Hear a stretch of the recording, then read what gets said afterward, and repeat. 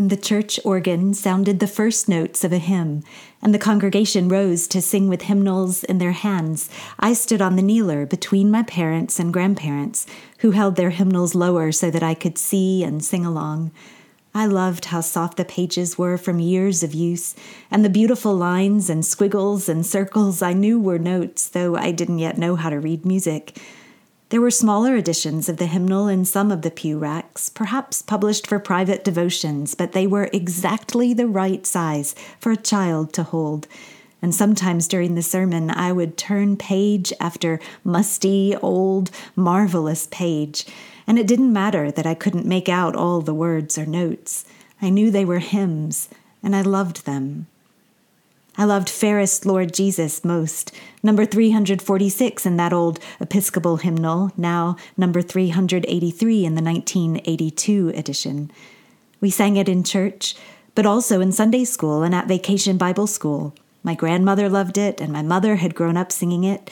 It wasn't in the section titled Hymns for Children, but a note at the end of that section suggested it was appropriate for our little hearts and minds and voices, and I always turned the pages of the hymnal until I found it.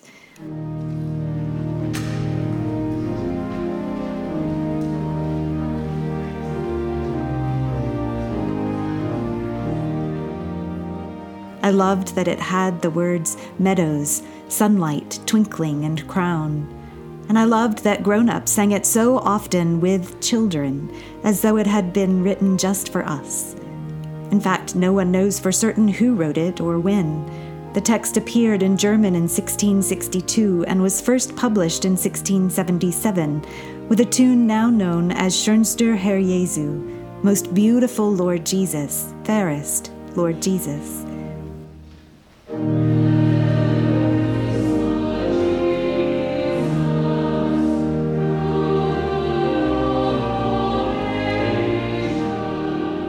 The sweet little tune I learned, and that is now sung far more often, was an old German folk melody that was paired with a text in 1842 by German poet and composer August Heinrich Hoffmann von Fallersleben, who added a fourth verse, who also wrote the text of Germany's national anthem and, as it happens, wrote many popular children's songs. In 1864, Franz Liszt would use the same folk melody in the third section of his oratorio, The Legend of Saint Elizabeth, as crusaders marched toward the Holy Land. In some publications, the tune now bears the name Crusaders' Hymn, but in most it is called Saint Elizabeth. The hymn, and especially the harmonization added by Tertius Noble in 1918, only became more beloved when I finally learned to play it on the piano, with all its moving parts, its suspensions and left-hand stretches of an octave or more. I had only ever sung the melody when I was little, but later as an alto in church choirs, I thought that part was lovelier still, along with the tenor and bass lines moving steadily with and against one another and crossing over another as they accompany the simpler melody that builds through repetition to a climactic moment in the middle of the hymn, and then descends again through repetition to where it began.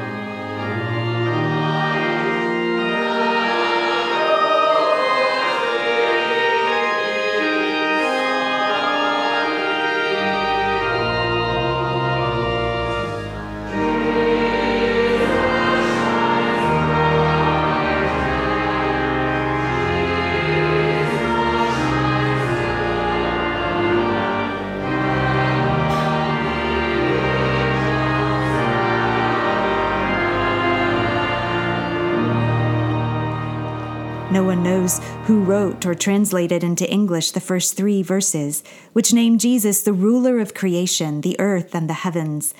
In our grown-up world, we would cherish and honor a rule revealed in power or position or privilege, but instead the hymn, following the example of so many psalmists, turns to blooming meadows, woodlands in spring, shining stars, pure moonlight, and singing, as reflecting the glory of God in Christ. Some hymnals include that 4th verse that extols Jesus as Lord of all the nations and worthy of glory and honor, praise and adoration.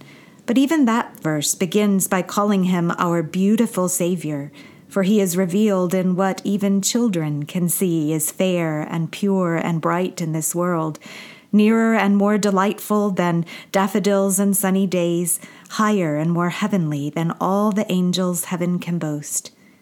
In 1850, the familiar tune was used by a Danish composer for the hymn Fair is Creation, giving the melody back to not a crusader's but a pilgrim's march to paradise, fairer still, and marveling that God in Christ would make a pilgrimage into this beautiful world.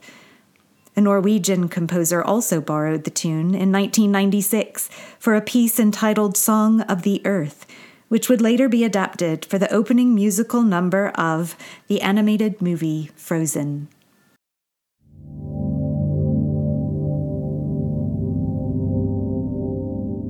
Surely this is a hymn not just for children, but for the children in all of us, fair, pure, and bright. In the season of Lent, we remember that despite how much we have grown, we always have need of Jesus, and that his own creation, trees, flowers, sun, and stars, and ourselves, are made to reflect not our own glory, but God's.